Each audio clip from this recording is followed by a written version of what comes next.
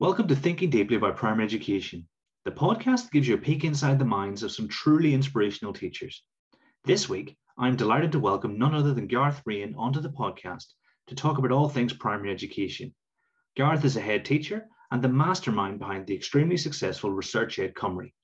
In this episode, we discuss his approach to leadership, professional development, organising a ResearchED event, and much, much more. I have absolutely no doubt that you're going to love this episode. So without further ado, let's spend some time thinking deeply about primary education.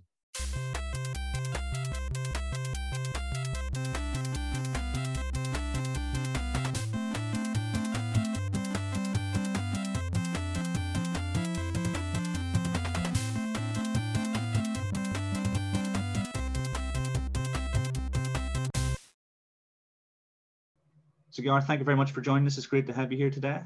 You're very welcome, Kieran. It's lovely to be with you. So those who are familiar with the podcast will know that we start with our guests' numbers just to get a sense of who they are and where they're from.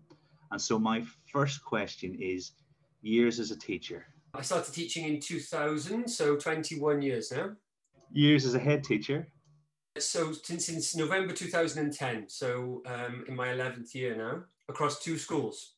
Excellent. And one of those is a very recent move and something we'll come to later on, isn't it? Yes, started in my current post in April of 2020, so 1 month into the first lockdown, which was a really interesting thing to do. First year group taught? Year 5. Last year group taught? Also year 5. I spent most of my time teaching year 5 and year 6, although I did teach year 3 for a while, and I also had a bit of a PPA role when I was between going from a teaching job to a deputy head's job. I had about half a term of teaching nursery to year 6, which was a great experience. Really helpful actually going into a deputy head's role. Yeah, I think I had a chance to do that for a year, and I was at the time covering my wife's nursery class amongst all the other classes, and it was like a formative year. You know, it had a really big impact in terms of being able to see the whole journey in school. Yeah, I think everybody should have experiences of the whole school in which they're teaching. So whether they're in a 3 to 16 school, it would be great for them to have experiences within the primary and the secondary parts. And if just within a primary school like us, then definitely within the foundation phase, as we call it in Wales, and in Key Stage 2. Have you translated those numbers for English listeners, or are they also called year 1 to 6? Yeah, exactly the same in England and in Wales. I know things are slightly different in Scotland and of course in other countries and so on, but Wales and England exactly the same. Most important year group? Year 1. I think year 1 is where the magic happens. So children have really important foundational experiences within nursery and reception, for those who attend nursery, of course. And in year 1, when they really now start to read and write and their number skills improve rapidly, I find what happens in year 1 for most children, because of course some children take off a little bit earlier or a little bit later in those skills, but I find it incredible. And my wife, who's also a teacher, has spent most of her time teaching in year 1. And when I look at her book teacher from the start of the year to the end of the year, I'm just absolutely amazed every single time. It seems to surprise me every year. Excellent. Totally agree with that. And year 1 is definitely a very popular answer whenever I ask that question. What about your favorite year group? I don't really have one. Like I said, I spent most of my time in year 5 and in year 6, but then I absolutely love going in and spending time in nursery reception. I can't say I have a favorite year group because they're just all fantastic to be with for all different sorts of reasons. Yeah, I can see that. That makes a lot of sense. And then number of tweets. About 5,600. I've been on Twitter since 2008 or 9, so a long time on Twitter, but I don't post a great deal, I would say. It's more reading, using it as a way into other things. So something will be said or written that's really interesting, and I'll use that then as a way of doing some more research or looking at other things. But yeah, I post a bit, retweet quite a bit, but mainly dipping in and looking at what others are saying. I think 5,000 is a very respectable number. You know, I think it seems about the right number, but I'm biased because that's also probably around the number that I've done. So you're a teacher, head teacher, mastermind behind ResearchED Cymru, and a contributor to the conversation around the curriculum for Wales. Tell us about your journey and how you got here. I'm not sure mastermind is the right term for ResearchED Cymru, but it was great to be involved. So what happened with ResearchED Cymru was that I'd had a bit of contact with Daisy Christodoulou back in 2000 and maybe 16, certainly in 17. And she'd been talking about some of the things that I'd been doing in my school with Tom Bennett. And then Tom Bennett sent me a message one day saying, we'd like to bring Research Ed to Wales. Would you like to help to organise this with me? And so from there, I tried to get a venue, which was actually pretty hard. It was quite difficult trying to get a venue. There were lots of people who hadn't heard of Research Ed, or if they had at that time, maybe they were a little bit worried in Wales about the kind of political associations. Not overly negative, but just a little bit of concern, I would say. And so getting a venue wasn't the easiest thing. But when we eventually got a partnership then with Cardiff High, everything came into place, and the team at Cardiff High in terms of the hosting arrangements were absolutely brilliant. James Wise, who I know you know, Kieran, he was fantastic in terms of his organisation and the publicity side of things. And then my role really was, first of all, just making sure that all that happened, but then organising everything to do with the speakers. So inviting speakers, linking up with kind of the approval of the speakers, and then making sure everybody got there on time and on the right day. Yeah, so maybe not mastermind, but certainly got things going and made sure that it happened. It was a great experience. Which is no mean feat, considering that there were, 6 storms in February, and one of them just happened to be in the middle of the the weekend. Storm Dennis was quite incredible. We were obviously keeping our eye on the news. This was back in February of 2020. So COVID was starting to be or more coronavirus, people were calling it still then. So coronavirus was really being talked about quite a lot at this stage. And so we were worried that that could have some sort of an impact. And we were saying, let's hope it doesn't come. Let's hope things don't close down. What we hadn't anticipated was Storm Dennis. So on the day of the Friday, the day before Research Ed Cymru, Storm Dennis really, really hit, the biggest storm in years. So yeah, we were very lucky with everything that went on. But in some ways, almost, that kind of added to the atmosphere of the event. The fact that everybody had some kind of hardship in getting there. It just was, as you know, as a speaker there on the day, and a brilliant job you did. It was something that was very, very positive, real high spirits from everybody on the day. It was great. It was, yeah, I can see what you mean, because, it's almost like the fact that we'd all put effort into getting there. There was an additional layer of camaraderie. So what about your journey as a teacher? Where did it start, and how did you get to where you are now? When I started teaching back in 2000, I thought actually that I might teach for a couple of years and then maybe go traveling. I knew I wanted to teach, but I wasn't sure if I wanted to just kind of teach and stay in Cardiff and so on. I wasn't sure where that would go. But after a great year, I met my wife in the school. That was actually in a school called St. Peter's, where I've actually now come back as the head. So that's quite strange to have gone full circle.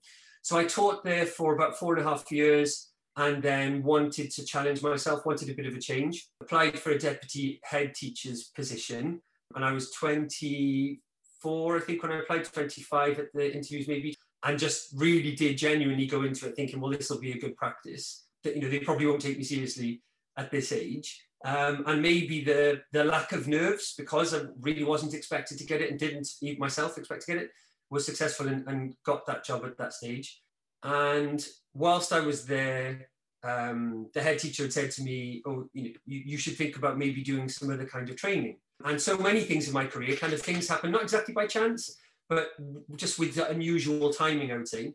And I think the day, or maybe even the next day that she said that, some flyers came into the school for a new course that was being run, a Masters in Catholic Education, so leadership in Catholic schools, being run by St Mary's University in Twickenham. And they were running it remotely, and they were going to run a course in Cardiff. So I started doing my Masters in Catholic School Leadership. And then I also did my NPQH at the same time. My wife is an absolute saint, if they're kind of with the Olympics on, if there were gold medals in patience and picking up the slack of things I wasn't doing in the home, she should get a gold medal in that. But looking back, I would say that was actually in some ways good grounding, because I did lots and lots of reading and research through those courses and have never stopped ever since. So it really, where was my love of reading about our job, our amazing job that we do, that really came from doing the Masters, I would say. Like all things, it kind of, if you can cope with it, then it makes you stronger for whatever might come next in your career. Went on then to be a head teacher from 2010 in a school just outside Cardiff in Penarth. When I joined the school, there were 5% free school meals. So went from an area of multiple deprivation within Wales, quite high on the deprivation index, to a very affluent school. Again, a really, really good experience there. So 10 years as head in St. Joseph's School. And I don't know how much you would want me to talk about that, Kieran, but I think about my time in St. Joe's as sort of pre-2015 and post-2015, because everything seemed to change for me and my views of education in around 2015. Tell us more about 2015. What happened and how did that change your sort of role as head teacher, your view of the role of head teacher? So when I joined St. Joseph's School, I went in thinking and saying that it was all going to be about teaching and learning, but it didn't work out that way in the first couple of years. The buildings weren't in a great state of repair, needed to focus on how can I improve the environment to make learning better than it kind of was at that time, because I felt that it was actually getting in the way of teaching and learning. Read some books on school architecture, classroom design, furniture design, and although I'd said I wouldn't be a head teacher that focuses a lot just on buildings and budgets, that's exactly what I had to do for a couple of years. So the school also had about a £50,000 deficit. It had about 11 of the last 15 years, I think, in deficit. So we needed to improve the building, but at the same time, we didn't have the money to do it. I had lots of meetings with architects and furniture designers and planners. Again, taking that idea of reading and research from the courses that I'd done into then this kind of an approach. How can we not just then improve the building so it's bigger spaces that are better for the children in terms of their kind of physical well-being and having more room in which to teach, but also how can you enhance learning through the design of the classroom? So did lots of work on that and did some really interesting things and some things that I wouldn't do again, like for instance, using like gym balls instead of chairs and things like this that at that time were thought to maybe be the future of helping children to sit well in their posture and handwriting. Just trialed that in one part of one classroom and, pencils going in them and bursting and bouncing around the room as you walk through and things like that didn't quite work out, but other things really did. So looking at the agile nature of a classroom, making it whatever you wanted to be in that, not just even within one lesson, but that part of a lesson where you could have individual desks for children, going to groups, going to 2s and 3s, whatever you wanted the room to be for how you wanted to teach and how you wanted the children to learn. Allowing the room to be set up in that way was something that was quite influential in my thinking at that time and still is in Key Stage 2. And in the foundation phase, looking at sort of Montessori, the kind of natural materials, not overly stimulating environment. And that's what was really important for me is this idea of visual noise. Lots of things getting in the way of learning when, draping from the ceiling and surrounding displays and bright colours, primary colours. Lots of things that I did some research back in 2010, 11, 12 around that and around how that actually gets in the way of learning. It can impede. So what can you do instead, especially for younger learners? So I learned a lot about that then and tried to put all that into place. And so we from the very next year on, we never had a deficit budget ever again. And the buildings got to the stage where we were having, within sort of 3 or 4 years, we were having schools coming from North Wales and West Wales and coming from all over to look at this school that was doing unusual and interesting things in terms of their classroom design. And then when the focus then kind of into about 2012, 13 switched more back to the teaching and learning, was probably interested in the progressive side of things then, the ideas of 21st century skills. That was very much in vogue at that time. Thinking hats, thinking maps, all of that stuff that we kind of talk about and read about on Twitter all the time now, where people say, oh, I can't believe I did that. And actually, I don't think I can't believe I did that because I learned so much from doing those things, maybe a little bit as a teacher myself, but also helping others to learn about what we thought was good research at that time. Never really went down the learning styles route, but definitely did lots on thinking, and did lots on experiential learning. So children trying to learn literacy and numeracy through other parts of the curriculum and became really interested in something called the Leonardo effect, which was trying to learn through art and science, where you give children great experiences, artifacts, put things out for them so that it really stimulates their interest. And then the idea is the literacy and numeracy are developed from that rather than being taught as sort of discrete subjects. This was a really interesting time, a really interesting period, because this was very much growing in popularity in South Wales especially.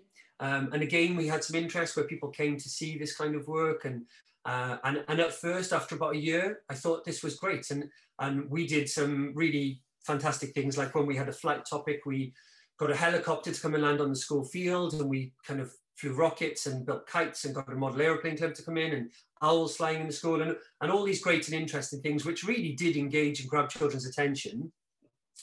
And at first, their skills and knowledge kind of increased. And we thought, wow, this way of working is so interesting, engaging. The children love coming to school more than they ever have. It's really enthusing them. And now their learning is better because of that. In all measurable ways, children seem to be doing better than they ever had before. And then after about 18 months of this, almost 2 years, we actually saw not just a plateau, but maybe even a slide in children's outcomes, and kind of started to think, well, what's going on here? We're doing these great things, but we didn't feel that children were learning in the best possible way. And then at that time, we had an Eston inspection, so our version of Ofsted, and everything went well, goods across the board, a little bit of excellent. And they didn't really say that there was anything wrong with what we were doing, but they didn't think it was excellent either. And some of the interesting things that they noticed was that most children were engaged, but in each room there were always 2 or 3 who were a bit wriggly, who weren't really focused, who were maybe kind of staring out the window. And they said that behavior was excellent in terms of, there were no fights, everyone was getting on, all of those things. But behavior for learning, as everybody called it at that stage, maybe wasn't really excellent. And if we were to move from the good to the excellent, we had to engage all of the children, all of the time in all of the work, which I felt was maybe an unrealistic ambition at that stage. But I took it up, took it on board, and I thought, well, we actually don't think that this is working for our children in the best possible way either. There's probably better things that we can do. So again, with this idea of research and reading, lots of things came together again at this time. So this was in the March of 2015. Successful Futures was published in February 2015, which was the seminal document in Wales that the whole of the new curriculum is based on. This was the most important document to be published probably in the history of Welsh education. So we said, well, if we're going to change things and build a new curriculum in our school, let's do it in line with the new curriculum. We'd be stupid not to. We have to make sure everyone's going to be working towards a new curriculum. Let's try and make sure that the principles of Successful Futures are in what we do next. But what does the research say? Where is the best evidence available to us about what works in schools? And evidence-based practice was being talked about at that time. Maybe people talk about evidence-informed now and best bets and so on. In that very month in March, on the same week as the inspection, there was a Guardian article about Doug Lemov and Teach Like a Champion, and about maybe this revolution that might come in terms of how children are taught. And I thought this was really interesting. And so I wanted to look into this a little bit more. And I'd heard somebody speak on Radio 4 about E.D. Hirsch, and listened to a radio program with then E.D. Hirsch, and thought his ideas were really interesting. They weren't the same as what we were doing in St. Joseph's, but they were probably more like the way that I taught in the classroom. And I thought, okay, this seems really interesting. I wanted to know more. So I bought Cultural Literacy and Teach Like a Champion. Bought Teach Like a Champion kind of in print, on Kindle, and the audiobook. Listened to it on the way to work, on the way back from work, when I was ironing, whatever I was doing, I was kind of listening to it as well as reading it, try and get to know it as well as I possibly could. And then absolutely loved Cultural Literacy. That led on to Dan Willingham's Why Don't Students Like School, which then led on to 7 Myths About Education. So I kind of read all of these books in about maybe a year, alongside a few other things.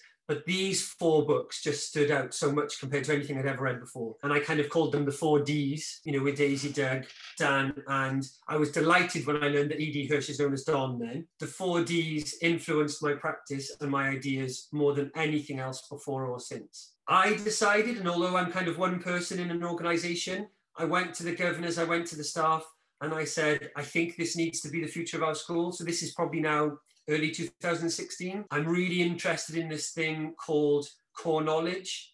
Not only do I want to know more about it, I want to go and see it in action. And I talked to the governors about maybe going out to the US to try and see a core knowledge school. And then I became what I would call an edu stalker. So I phoned Daisy Christodoulou in ARC Schools and said, sorry for kind of the unsolicited contact, but I'm a head teacher in South Wales. I'm really interested in your book. Do you mind having a chat with me about your work? And she said, yeah, great. Let's set up a call. She spent about 50 minutes chatting with me and my deputy about what she was doing in ARC Schools and what she believed in and why she had the ideas to write her brilliant book, 7 Myths. And she was so helpful. She was brilliant.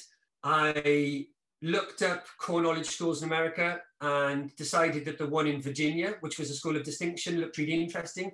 And I did that because I also thought, well, if I'm in Virginia, where Dan Willingham works, maybe I'll get to go meet Dan Willingham.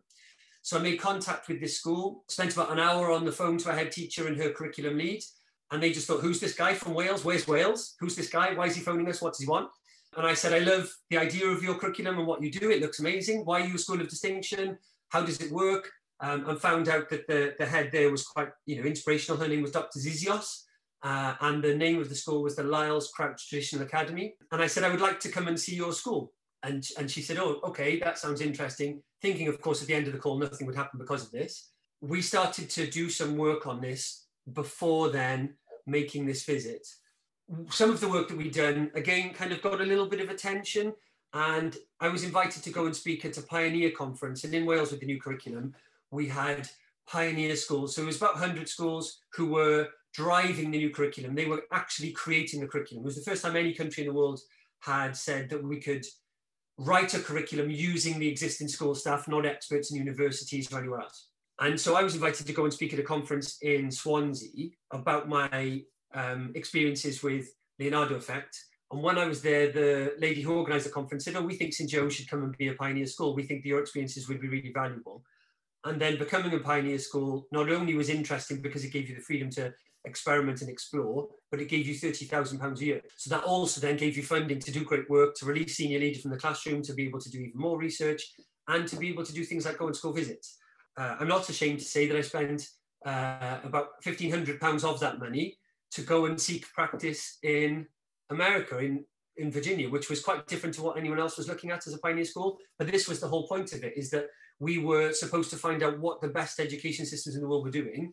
And I felt that this school wasn't the same as what was going on in Finland, wasn't the same as New Zealand and Canada, where lots of other places people were looking, but seemed really interesting to me. So I went out to Virginia with a group of 5 other heads. We went to this school and I contacted Dan Willingham to say, I'm going to this school in Virginia. Can I come and meet you, please? I really want to talk about your book. I was so fascinated by why don't students like school? Can you tell me more? And he, of course, being the lovely guy that he is, he said, yes, come along. We'll go for lunch. We'll have a chat. I'll tell you all about it. Oh, and by the way, when you're here, would you like me to bring Don Hirsch along and you can chat with him as well? So, so of course, jumped at that chance. So we went out, we went to this school, met Hirsch and Willingham, chatted about it, and doing these things, chatting with Daisy, chatting with Dan, and so on, was incredible to kind of get into the skin of what they were doing, to kind of get in between the details of the book. So I was able to say, when you say this, why did you say it? And where did you get these ideas from? And I know that, of course, you can go to the footnotes or you can go to the references or whatever else, but to be able to ask the person and say, what about that study? Tell me about that. And to hear it from the horse's mouth was just a brilliant, brilliant experience.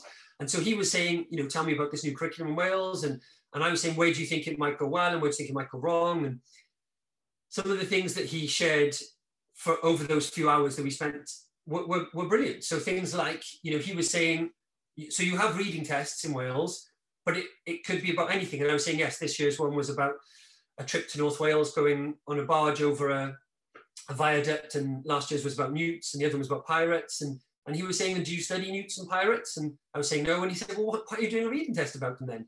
Reading tests are about knowledge. And he said, if you haven't studied those things, you're not going to get the results that you want. So I knew that from reading his book, but to actually then explore that and to talk more about it was just incredible. And he said, look, you need to go back, and if you have any kind of influence at all, go back and talk to people and say, stop doing these tests, or even better, have a common curriculum, or at least aspects of a common curriculum, and then test based on these things. Then you'll find out what you want to find out.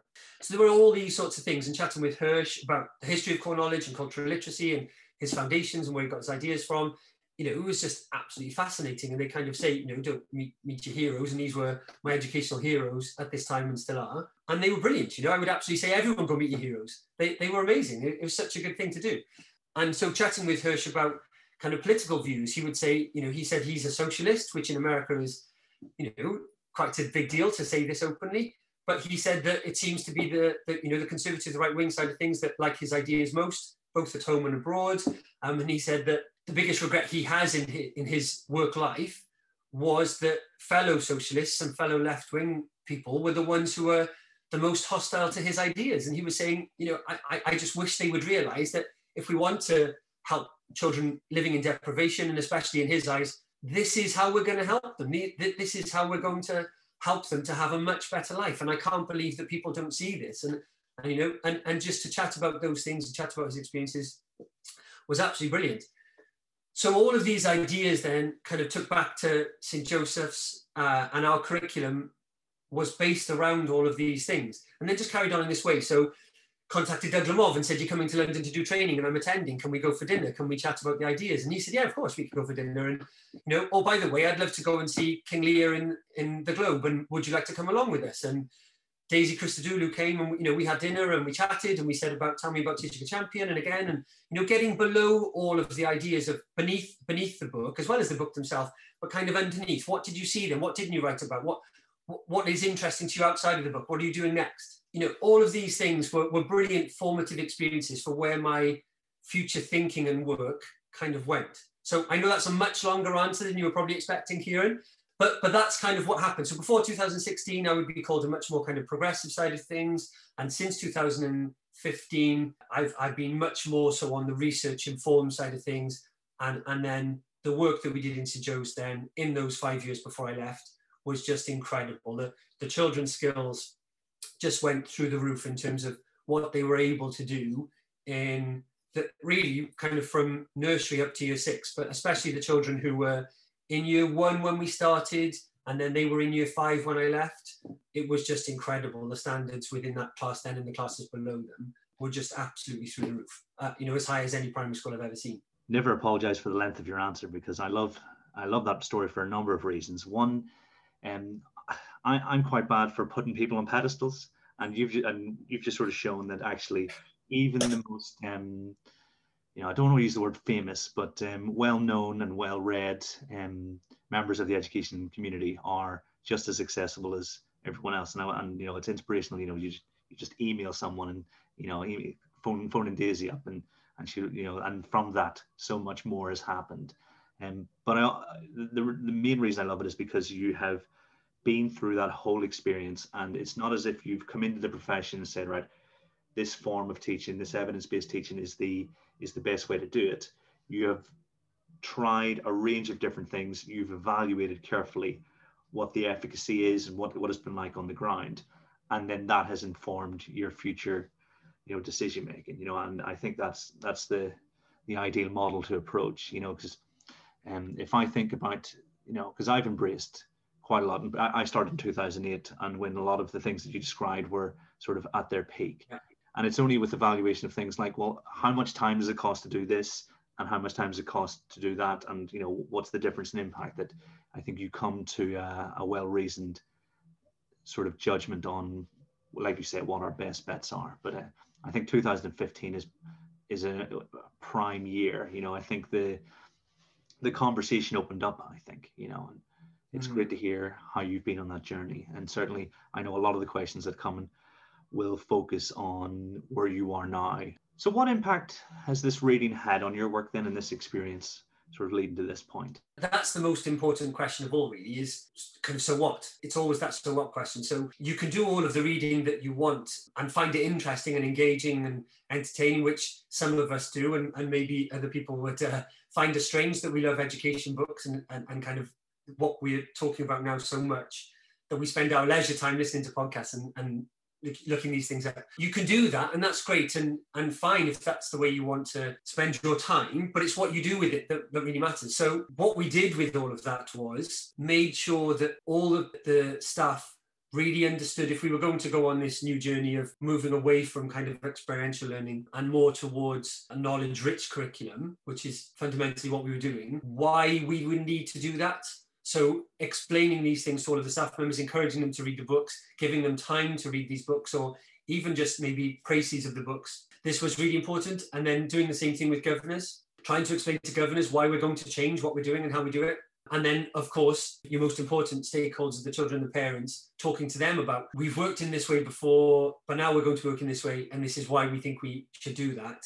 And how we're learning from what we've done before, and the great things about the Leonardo effect. And there were really good things about that way of working, and how we're going to take those ideas and put them together with these other ideas and try and make what we think is the best curriculum the school's ever had. And that was really important. So explaining everything and why we were going to do it and how we were going to do it. So we put together a curriculum development team. Now we were a pioneer school officially from January 2017. And like I said, that money came with it. That just accelerated everything. So even though the work really started in about 2015 in terms of the looking into it, and 16 in terms of the actual doing of some of this work, 17 really then accelerated everything, because we had the funding, we had the time, we had the resources to be able to really kind of go to town on what we wanted to do. And all the time we were staying in line with Successful Futures. So Successful Futures is around knowledge, skills, and experiences. And it's around areas of learning rather than subjects, but the subjects sit within the areas of learning, or even better to say the disciplines sit within the areas of learning. And so we made sure that we tried to create a curriculum that was in line with this and in line with all of the evidence. So as well as meeting and seeing those amazing people that I've just mentioned, I was really lucky that I got invited by Professor Donaldson, who'd written Successful Futures and is the kind of main architect of the new curriculum in Wales, invited by him to go to a conference in Edinburgh as part of what was called the Four Nations Conference. So there were 5 teachers from Northern Ireland, 5 from Scotland, 5 from Wales, 5 from England. And the idea was to put them together in a hotel kind of Friday evening to Sunday afternoon to talk about their education systems, to see if we could learn from each other. And so there were people there like Deborah Kidd and Tom Sherrington, and we just chatted, and that's what it was for. You know, what are you doing in England? What are you doing in Wales? How can we learn from each other? So again, these kind of experiences then, taking those ideas back, making those links, and especially with Tom, he hadn't yet written the Learning Rainforest, but chatting with him about what we were going to do and how I thought we might do it. I was just about to go to Virginia at that time. It was fantastic to have all these ideas. And so we brought him in to do some training with us then in St. Joe's. And then this curriculum development team within the school started to do exactly that. We developed a curriculum in line with the new curriculum for Wales around the ideas of cognitive science, around the ideas of building knowledge in an intentional way, looking at the real fundamentals of teaching and learning, like perception. When you know things about perception within, you know, your job as a teacher, what will you then do differently in the future?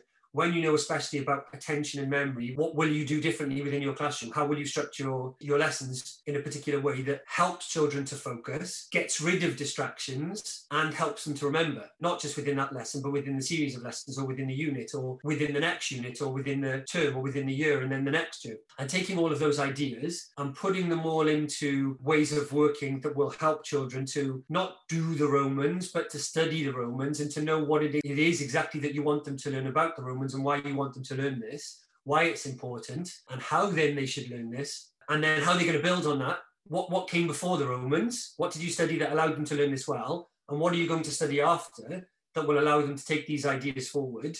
That was all at the heart of everything that we were doing.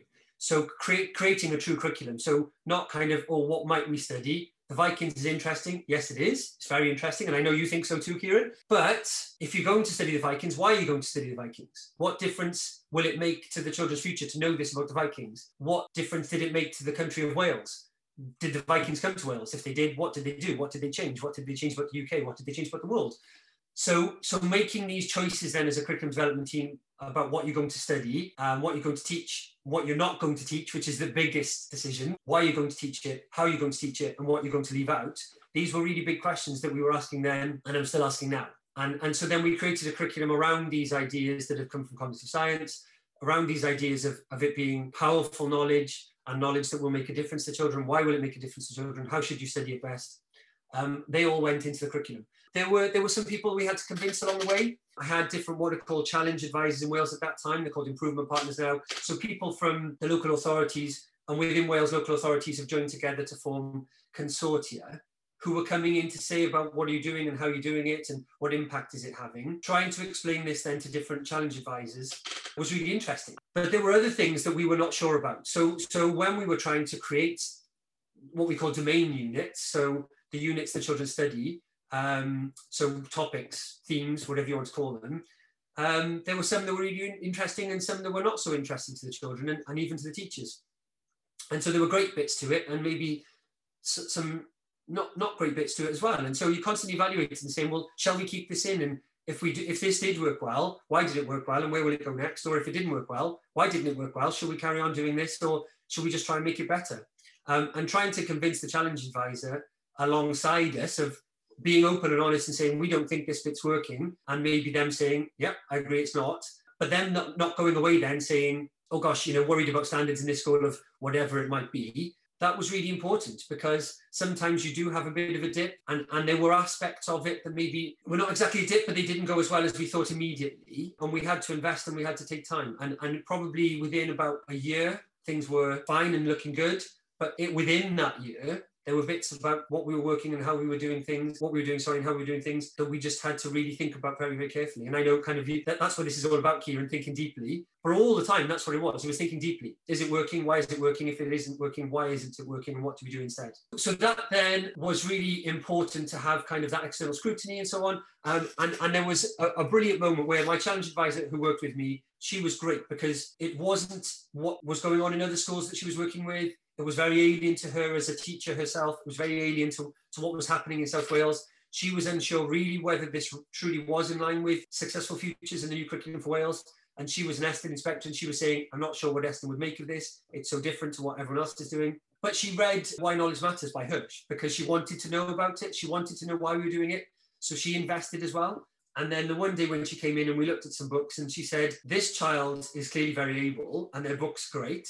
This child is also clearly very able and their books are not great. What's going on here?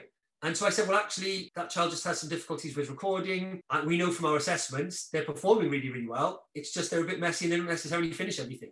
But what's going on in their head is great. And we know that through listening to learners and through their assessments. So I said, well, why don't we just get these two boys? Come and have a chat. And they came in the room. They were both in year 4 at the time. And they chatted with the challenge advisor. And after about half an hour of them just talking about what they were learning, how they were learning it, what was going on now, and how that had built on what they'd studied last year and what they could still remember from last year, and how that had helped them in their current learning, was just incredible. And at the end of the conversation, the boys left and she said, Gareth, I've never in all my time been involved in anything like that in education, being a secondary specialist as well. She said, those two boys were just the most articulate boys I've ever met.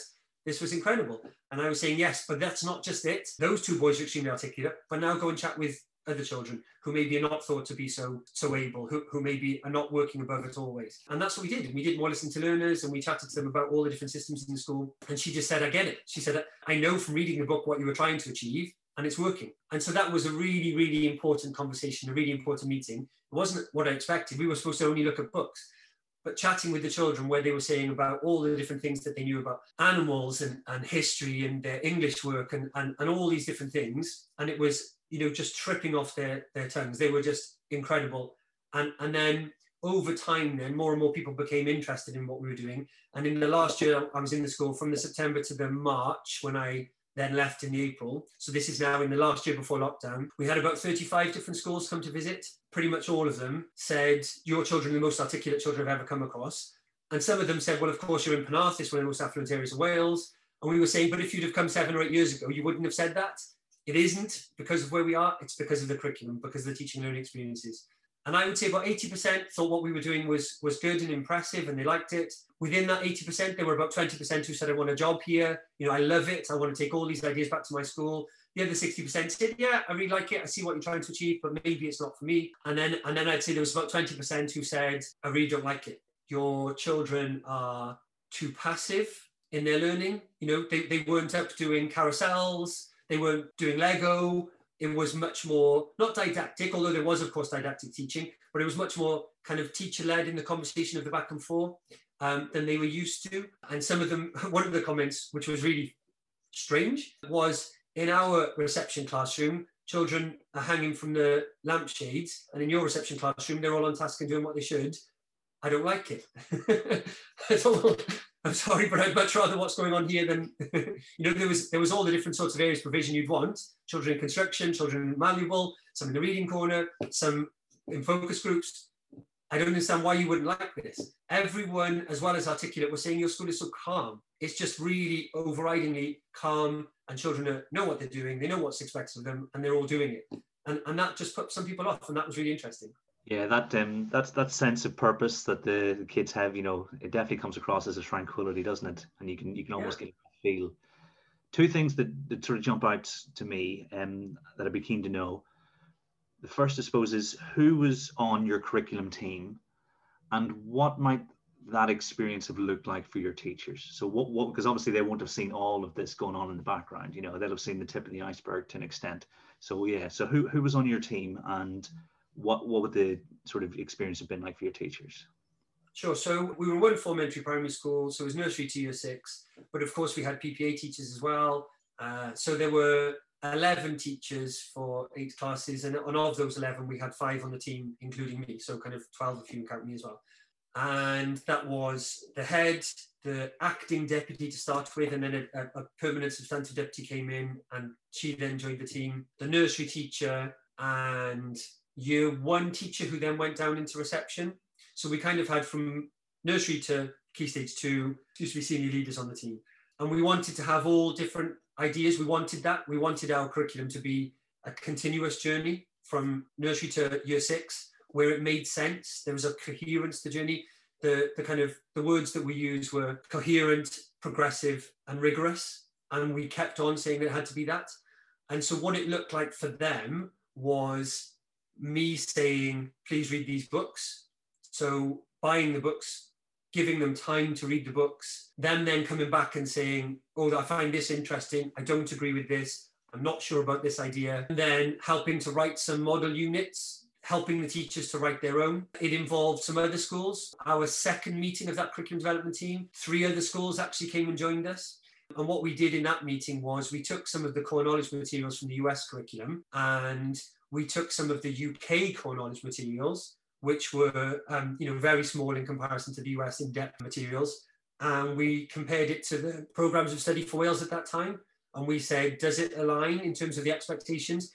Is what's going on in grade 2 in America the same as what's going on in year 3 in Wales in terms of our expectations? Because we didn't want to go too far away from what was being expected of us kind of in statutory terms, as well as what might happen with the new curriculum. So we'd spend time looking at documents like that, curriculum documents, and we would just chat and plan together. So a couple of those other schools then that came along got involved in a bit of that, and their teachers from those schools came to St. Joe's and had a look at what we were doing. They're now interested in that work again, and they're actually using some of that work now in their school. And so we did some work alongside some of the other schools, but I would say probably St. Joe's, because of the money, because of the interest, because of the kind of enthusiasm, we went much faster and much further than the others. But we were quite aware that we were only 4 schools out of 1,100 primaries, or however many there are in Wales, and we were doing different things, so we knew that there was a risk here. So then when this work then was being implemented by the teachers back in the classrooms, those people on that team, they would sometimes join the teachers for the PPA, and they would ask them, about their planning, about the implementation, how's it going, what should we change? Is the planning format working for us? We designed a curriculum model that had 4 stages. Stage 1 is very similar to the Loud Effect, where you grab their attention, you want to engage them. You might know them as immersion days or wow days or whatever else they might call it in other schools. So if you're studying the Vikings, for instance, what are you going to do on that day to grab the children's attention? So still things like if you're studying something to do with flight or whatever, you might bring in owls on those days. You might get the children to dress up as Vikings. You might get them to make shields. You'll introduce them to longboats. You might watch a film or part of a film. You'll get them to listen to maybe music of kind of Viking times, read kenning, poetry, all those things on one day to try and immerse them in this. And then on that day, we say, right, these are the things we're going to be studying for the next 6 or 7 weeks. What would you like to learn about those things? What do you think sounds interesting to you? And then stage 2 is what we call knowledge acquisition. So the children then in the knowledge acquisition stage are building up their knowledge of the Vikings. And this is teacher-led, as in we have decided as a curriculum development team what will be on that plan, on that domain unit. So we are going to tell the children what they are going to learn about the Vikings, because we know there are key ideas and concepts that we want them to build on from before and to build on later. Stage 3, then we always do an extended piece of writing. So in our discrete English skills teaching, which we also used from the core knowledge curriculum, which is brilliant and freely available online, and a brilliant English language curriculum. We were teaching the children to write and read really, really well in those lessons. And then we were giving them lots of really interesting information in the domain lessons. And then when we came to our stage 3 of our domain unit, we then put those 2 things together. So we would get the children to maybe write a story or a non-chronological report or a newspaper report. And then the children's writing was amazing because they could write really, really well, because we taught them how to write and we'd given them ideas of what to write. And they didn't have to sit there thinking, what shall I say here? They could write. They achieved sort of almost automaticity with the punctuation side of things or with spelling through their English skills lessons. And now they just were able to focus on, I want to have a really engaging diary entry about the life as a Viking or whatever else it was they were writing. And so then that stage 3 was really important for us kind of to see what children had learned and how they'd learned. And then stage 4 was to celebrate what they'd learned and maybe to take it further. So at stage 4, we gave a little bit of freedom to the children. And we said, remember at the start of this domain, you wanted to learn more about longships. You thought they were really interesting. Well, now's your chance. You've got a couple of lessons where you can do a bit of research about longships, or you can make a longship, or you can write a poem about longships, or you can compose some music that was in line with what we have studied to do with Viking music.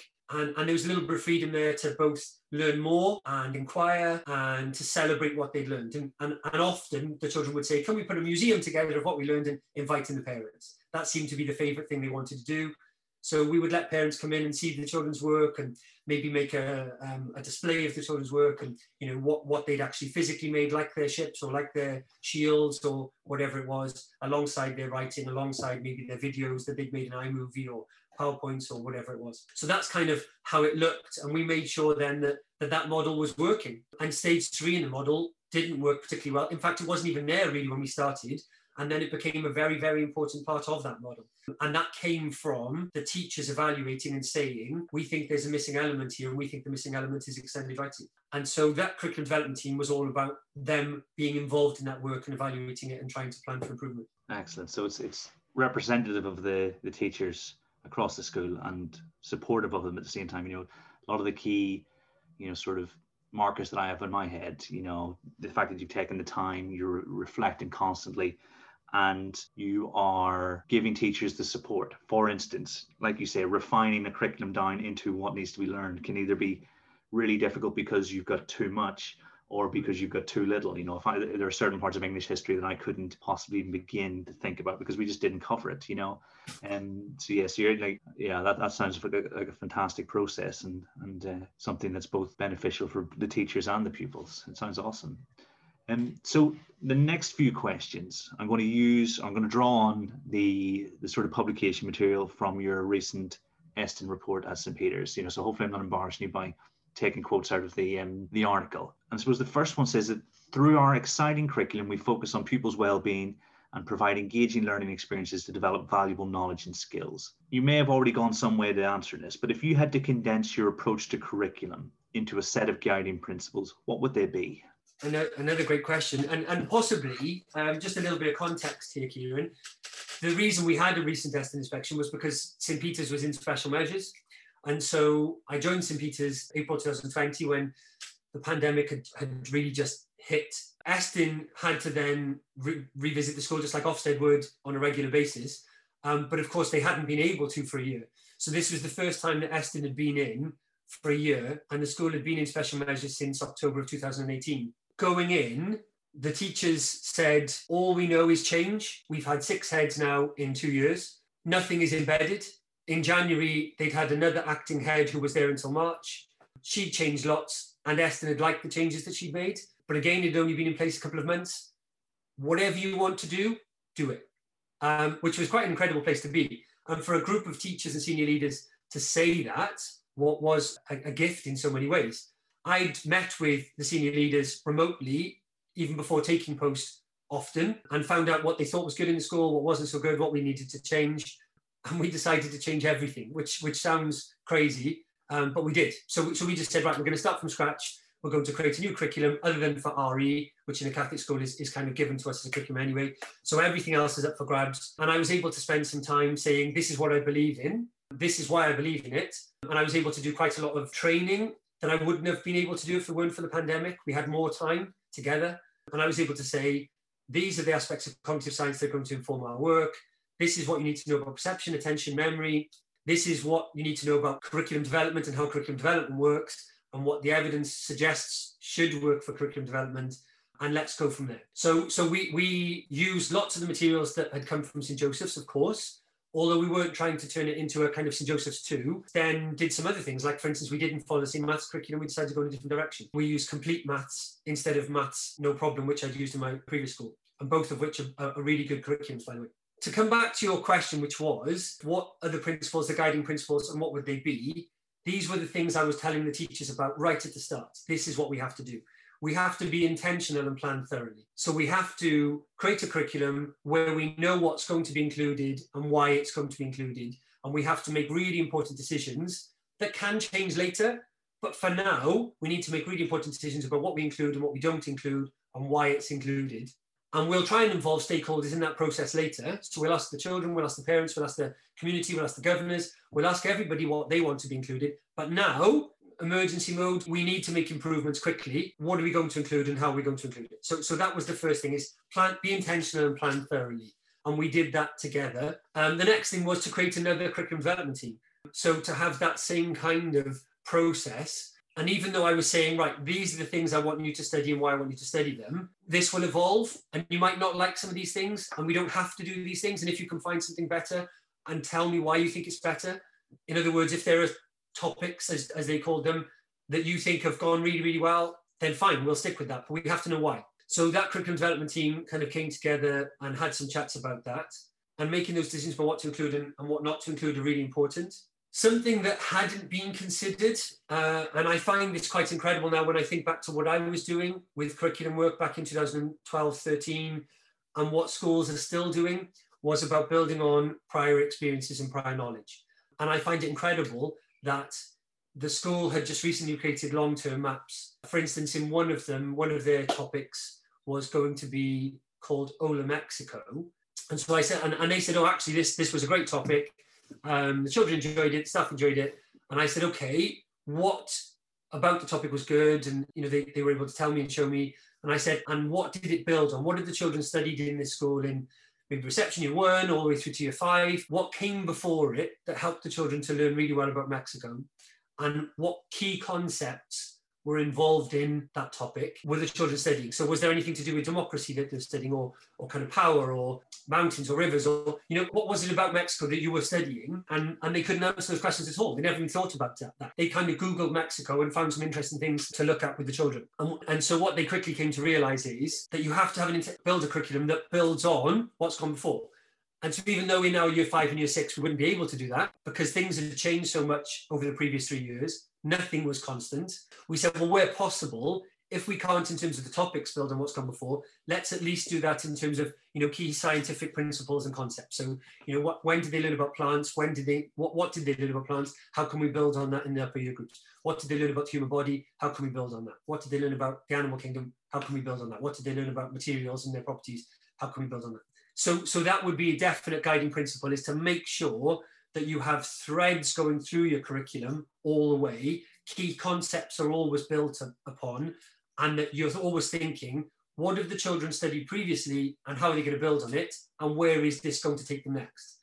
And I think that if you were able to do that, not just within a school, but across a cluster of schools or a MAT in England or whatever that might be, that would be much, much more powerful. Especially if you imagine children coming into year 7, having had similar experiences in their primary schools, where they know in year 7 what they're building on, how incredible would that be for a Key Stage 3 team? The next thing I would say is to think about that curriculum work in terms of schema. So something we've been doing in St. Peter's is actually trying to plan out kind of almost like a model schema. So of course our minds don't exactly work in that way. I can't tell a 4-year-old until they're a time of 11 exactly what you're going to know about trees or exactly what you're going to know about mammals. I can't tell them exactly because they'll have all sorts of experiences outside of the school that they'll bring to that. And they'll have things that they'll forget along the way as well. So I won't know exactly what they're going to learn about these things, but I can inform it as much as possible. And I can help them to remember it as much as possible through the ways in which I teach those key ideas. So when you're doing curriculum development work, try and think, what might a nursery child schema be of plants coming in, and what do I want it to be like when they're going out of year 6? Or even try and think about it as a 14 or a 16-year-old. And then try and create units of work, what we call domain units, that will help that to happen. So in that kind of, again, going back to the foundational principle number 1 sort of thing, be intentional and thorough, map out that schema, actually draw it as a map and say, I want them to know this, and it links to this, and it links to this, and it links to this. And we've done a bit of that in St. Peter's, and I've shared that with some other schools about democracy especially. And we look at how children in year 1 are first introduced to this idea of democracy. within our kings and queens domain, and they look at the ideas of monarchy, and they maybe look a little bit at parliament, and there's even a little bit of Magna Carta in there. And then they look at, in year 2, ancient Egypt and Mesopotamia, which is one of the core knowledge units that's absolutely brilliant. And they look at the absolute power of monarchs and even divine right. And then they might look at some other ideas here about democracy. And they're also learning about the school parliament that we have, like a school council, and how children get to be part of this. And then in year 3, they're going to look at the Greeks. And now we're really going to go to town on this idea of democracy. What it was democracy then, what is it now? What are the foundations? Guess what? Women couldn't vote. Is that really democracy? You know, how, as we would think about it, neither could slaves. Is this, not necessarily is this right in terms of making judgments, but how does this accord with what we think? And then in year 4, we're going to maybe study the Romans, and we're going to look at how they took the Greek ideas on, and they had different strata within their society. Oh, guess what? They've maybe moved on in some other ways since the Greeks, but not a great deal in others. And then maybe when we go up in now to year 5, we're maybe going to look at more to do with UK and the Industrial Revolution and the Chartist movement in South Wales, of course, because all the time we're trying to think about world history, UK history, Welsh history, local history. So we're doing all of this all of the time. Let's think about what happened here. As the children then maybe go into year 6, let's have a look at emancipation. Let's have a look at devolution. Let's have a look at what the future of democracy might be. Wow, gosh, can you believe it now? 16-year-olds in Wales can get to vote for the first time. What do we think of this? And so that idea of how children might build their ideas of democracy from those early foundations in year 1 through to, compared to most schools, a really sophisticated understanding of what democracy is and the history of democracy in year 6 says everything you need to know really about what we're trying to achieve through the curriculum. So when we do that across all of the different ideas, pushes and pulls and forces, magnetism, whatever it might be within science, within history, within geography, within music, within health and well-being, that is really what's formed what I've done previously and is informing what we're trying to do now in St. Peter's, moving on to the curriculum for Wales. And then all of that idea about teaching for attention. So saying, if we know we're going to be building on this, and we know we're going to study one thing in November of year 1, and they might not come across those ideas again until March of year 2, that's a long time in between. So what will you do in between those times to just remind children what retrieval lessons might you have in there that will just bring these ideas back? So teaching for attention in the first place, and then kind of along the way as well, thinking about how that's spaced along the way. Aiming for mastery would be another guiding principle. So especially within maths, within English skills, phonics, spelling, punctuation, but even within art. So are you teaching the children how to draw a hand, how to draw an eye, how to study, how to look? So teaching for mastery wherever possible. We're trying to do that within PE lessons. To come all the way back then to kind of where we started is thinking about it at a whole school level. So never look at an individual year group or individual unit. Always think about the big picture. How does it all fit in? So that would be how I would say all schools should be looking at how they should develop their curriculum. And then after you've done all that, leave a little bit of room. So what Tom Sherrington calls mode B, so going off-piste, project work, debates, child-led inquiry, trips for their own sake, bringing in a quartet or somebody who plays the oboe just to sit and listen, to have that experience, just an experience for its own sake, or for the sake of their love of learning, their own interests, that joy in being in school. So having that as part of your curriculum as well, in both maybe a planned way and an unplanned way, and make sure you leave room for that. Because one of the things that we did wrong in St. Joseph's to start with was we over-planned. And I would say probably most schools, when they're going down these routes, will over-plan. Well, I think you're going to have a lot of phone calls about people inquiring about jobs in South Wales.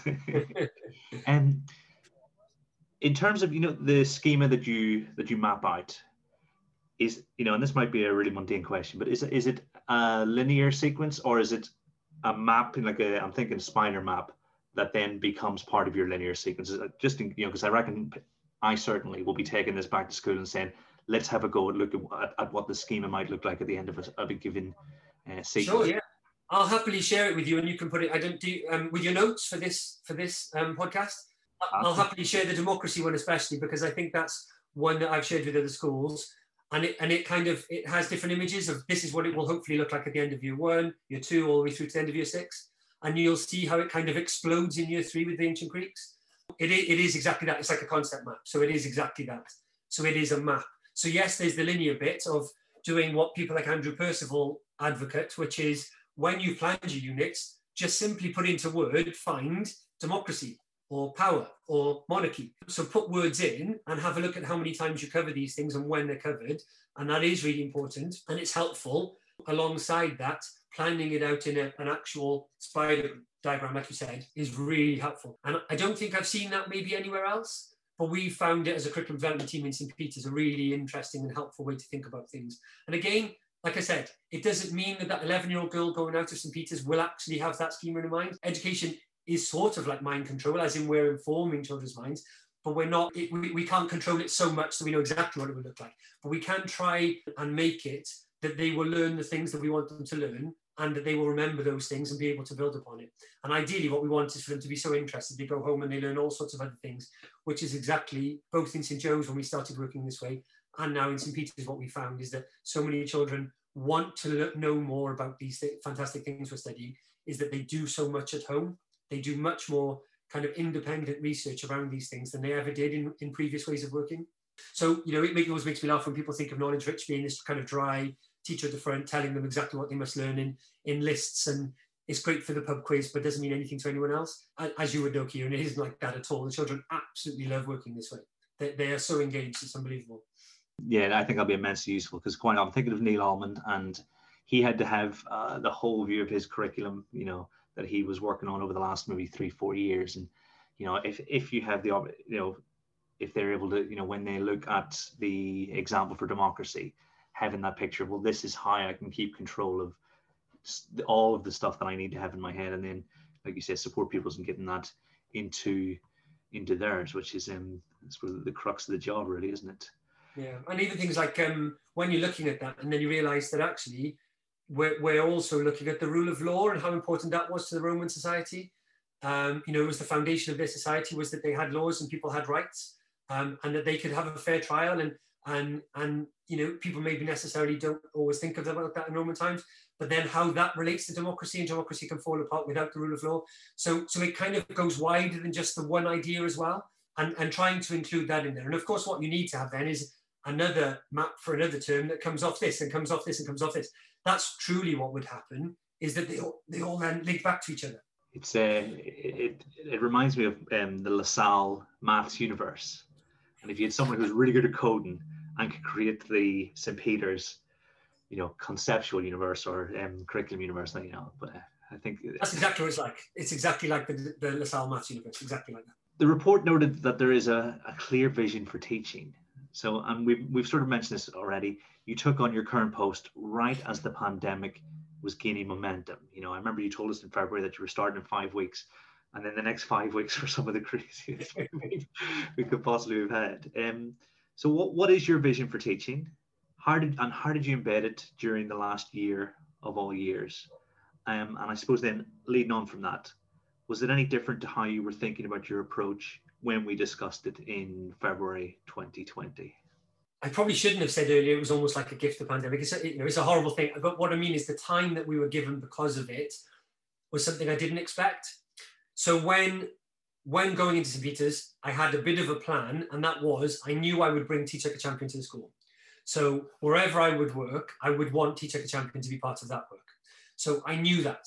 But in terms of the rest of the curriculum, I thought I'm going to go in and observe for a term. So between Easter and the summer, I'll find out what I think is working and what isn't, and then develop a vision alongside my colleagues. And then starting in the next September, we would take it forward from there. And of course, there was nothing to observe. Everything was happening at home. I had to try and have a look at the little things that I could look at. So I physically was going into the building, you know, maybe looking through a few books at that time and chatting with teachers.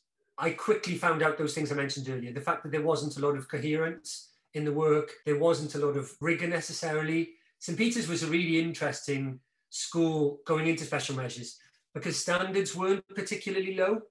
So even though they had recommendations for teaching, literacy, numeracy, ICT and Welsh, which are, as well as recommendations about leadership and governance and safeguarding and so on. So there were lots of recommendations. But if teaching, literacy, numeracy, ICT and Welsh are thought to be unsatisfactory, which they all were, that's pretty much as bad as it gets in Wales, as in they're the only statutory areas that inspectors will look at. Around those things, they won't say geography is unsatisfactory, they don't look at that. they only look at those 4 areas and then teaching overall. Many children leaving the school actually had good standards, and there were some incredible standards. There were some children who were doing really well in terms of their books, in terms of their test outcomes and so on.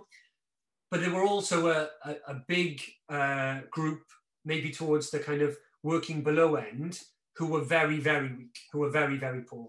And so what became apparent through talking to teachers is that they had this idea that you should differentiate 4 ways and differentiate by activity. And they were keeping the children who were working below expectation down in what they were providing for them.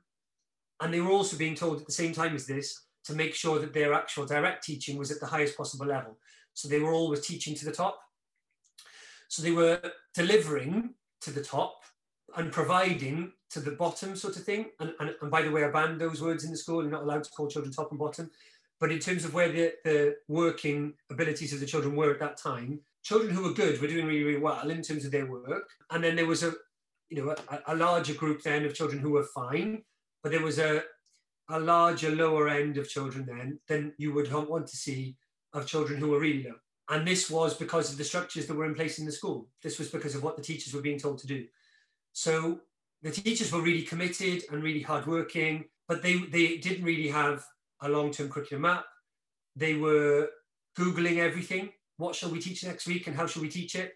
And they knew this, and they knew that that was costing them a lot in terms of their work-life balance as well, because they were spending so much time reinventing the wheel every year, planning from scratch, making it up as they're going along.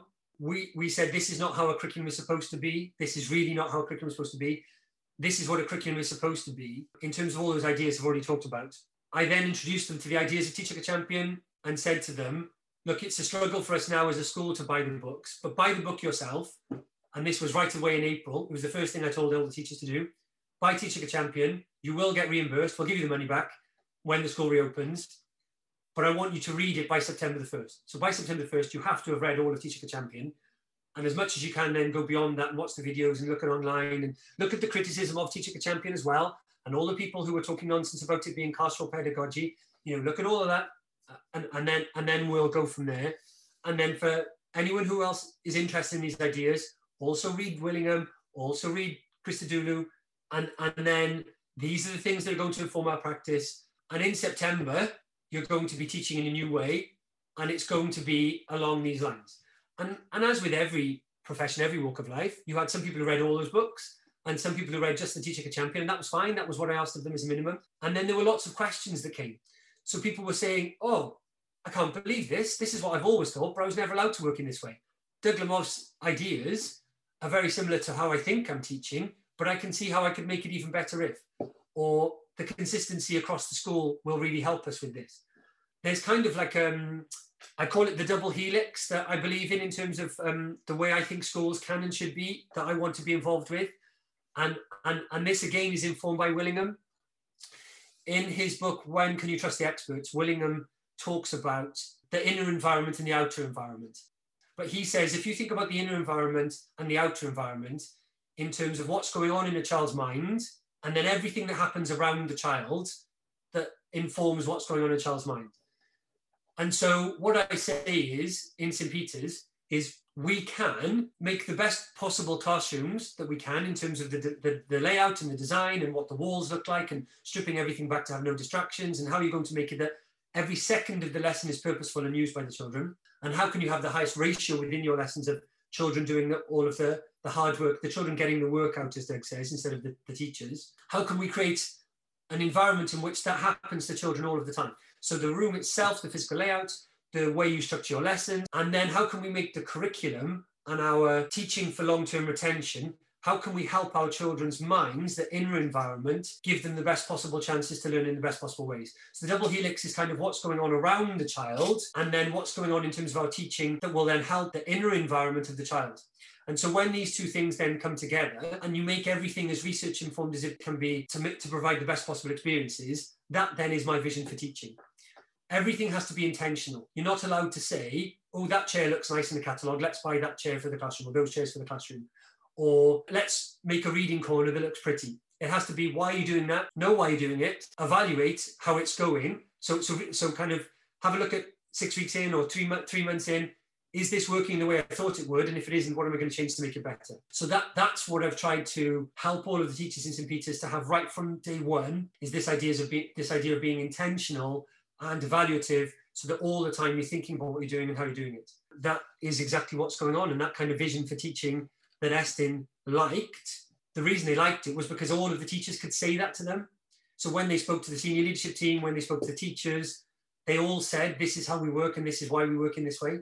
And it was that consistency of everybody understanding what they were doing and how they were doing it that came across as a coherent vision.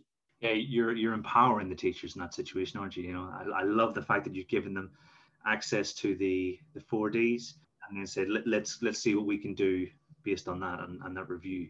You know, because one of the things, you know, and I think I talk about it on here all the time, is about the why that we do stuff is one of the most powerful things. For instance, in an inspection situation where you're the expert, or the relative expert, certainly in 9 out of 10 occasions, and it's about having that confidence to say, this is why we do what we do. And then when you do have teachers who feel that way about what they're doing, you know, they want to stick around because you've got that enormous sense of self-esteem that comes from efficacy, but also the pupils benefit enormously, don't they? You know, well, yeah, which is what it's all about. It's always coming back to that. It's keeping the main thing. What I absolutely loved was that by Christmas, I think about 5 different teachers in the school had come to me independently of each other and had said, I'm now teaching better than I ever have. And some of them were a few years in, and some of them were 15 and more years in. And they hadn't had that conversation with each other. They just all had made this realization and had come to express that.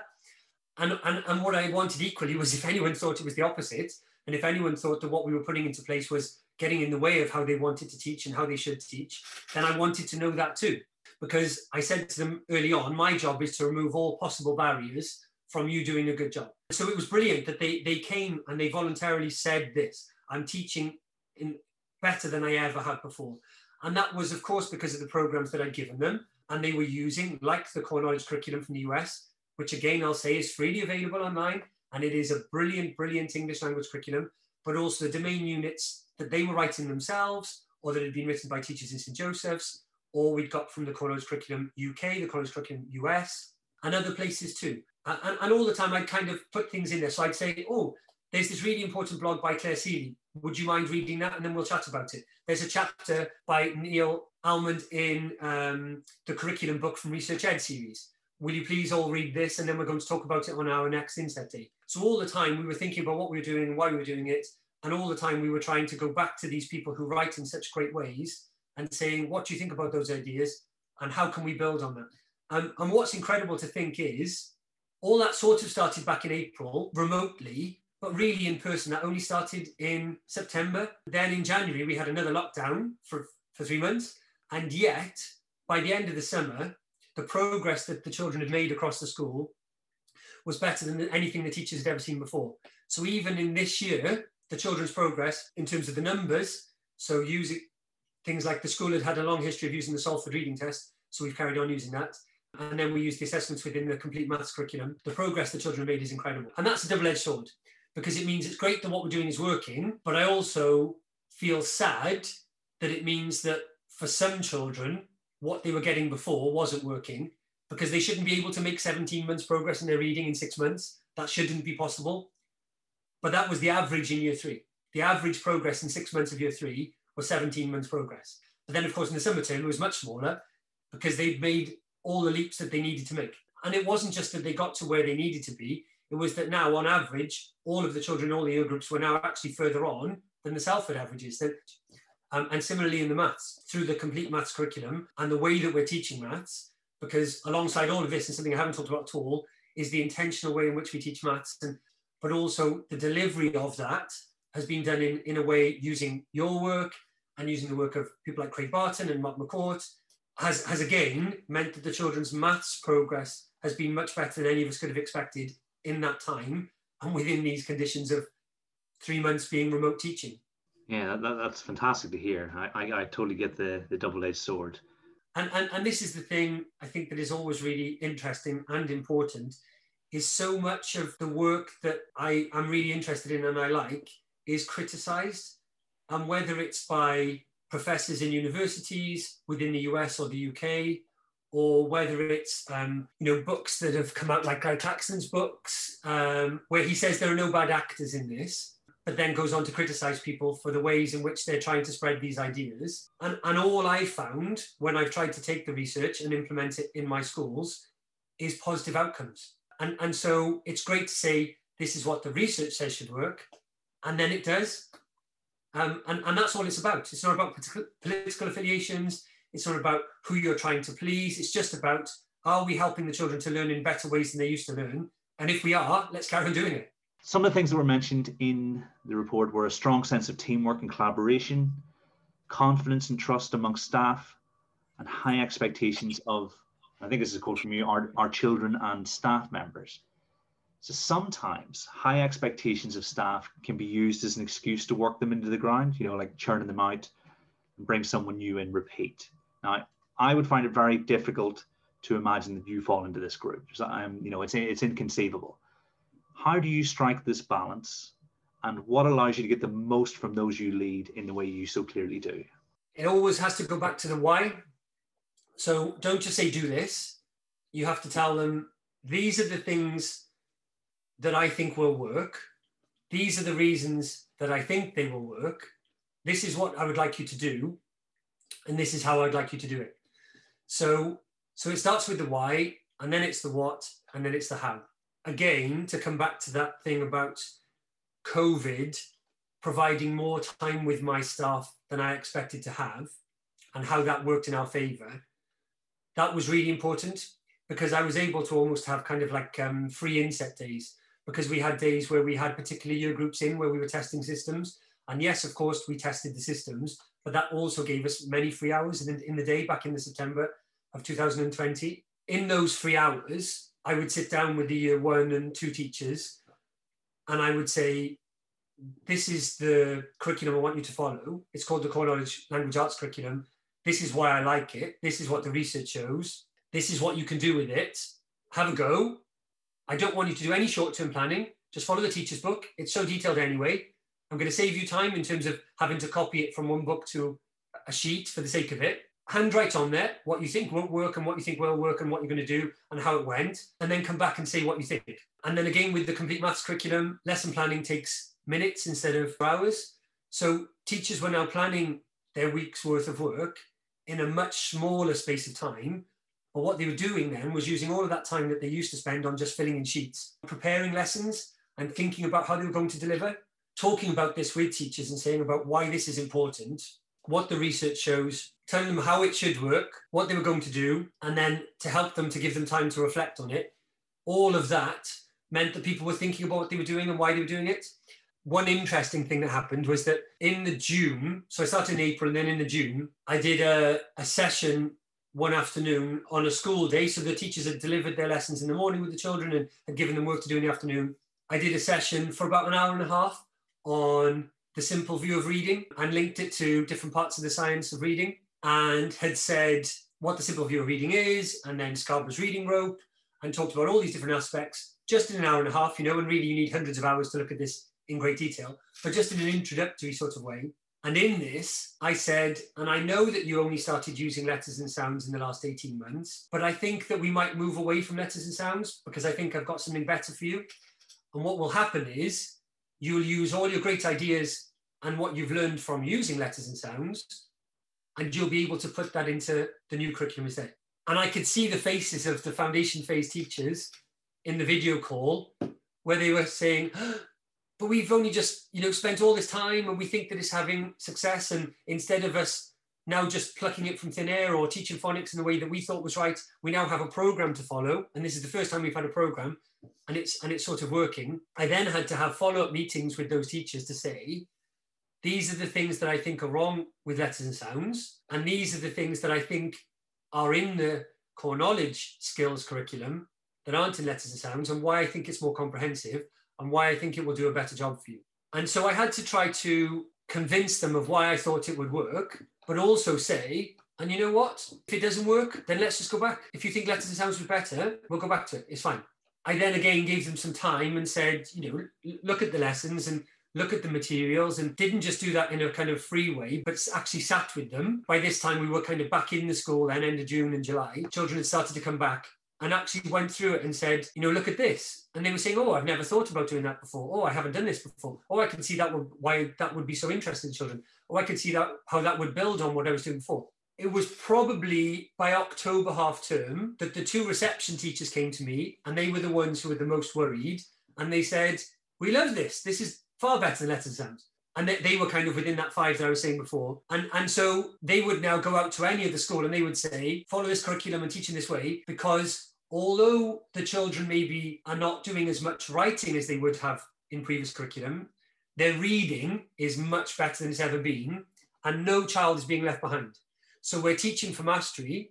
Every single unit that we cover, we do an assessment and we check to see all of the skills and knowledge that we've taught the children about the shapes of children writing swirls before they're writing letter A's, and writing vertical and horizontal lines and diagonal lines and X's and all these things that will eventually go on to their writing, physical handwriting skills, which will lead to their other kind of writing skills.